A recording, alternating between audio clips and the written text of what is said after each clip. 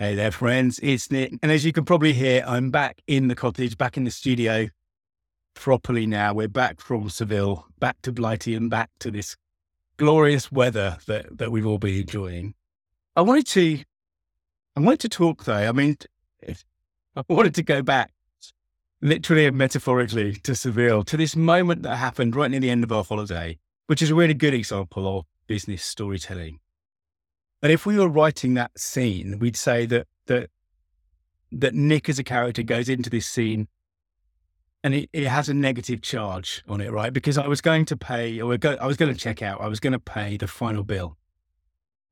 And even though obviously we paid for the night's stay up front, we'd eaten a couple of meals, we'd had 3 breakfasts, we'd had some drinks at the bar, so you go and settle up your final bill.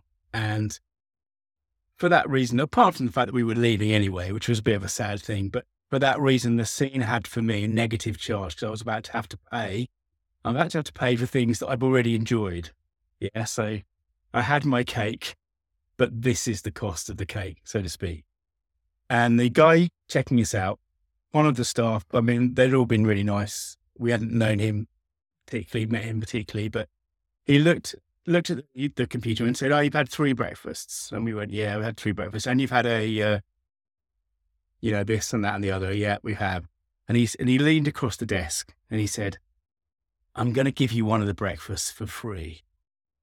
And it's such a small thing. For them, it was like 20 euros they were giving away.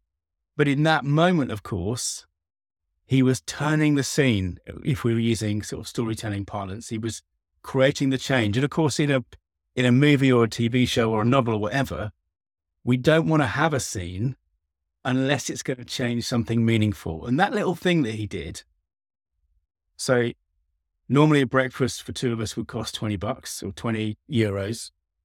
And so what maybe for the hotel it costs 5 or 6 euros because, it's a buffet. So everyone's out there, they've got to do it anyway. Anyway, the point is that little action totally turned that scene for me. It turned it from a negative to a positive. It was like getting a present. And as we've talked about before, if you could not only deliver but over deliver, this was the hotel over delivering. Just like when we arrived, they gave us a complimentary drink, which again is not a big deal for them, but for us, it starts everything off well, right?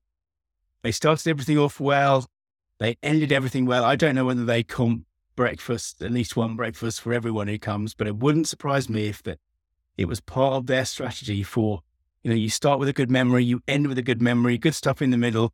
It's all good. And of course, here I am telling you about the hotel, telling you about the thing. I had an email while we were waiting at the airport to come home. I had an email from them saying, would you recommend us?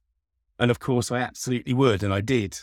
And that recommendation's now on TripAdvisor. So it's a simple example. We tend to think of storytelling as something that's kind of big and complex and multi-layered and what have you. But sometimes all you need is to turn the scene, is to create that contrast. And that's what the hotel did brilliantly.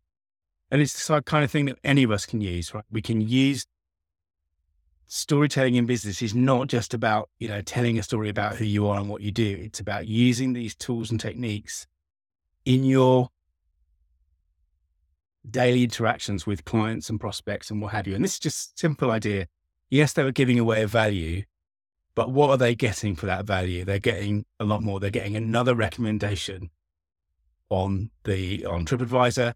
And the recommendations on TripAdvisor were the reason that we went to it in the first place. So this is the flywheel that obviously keeps on turning. Anyway, thanks for listening. Remember that your story means business. And if you want to dig deeper into the stuff that I do, search online for story.business. Bye now.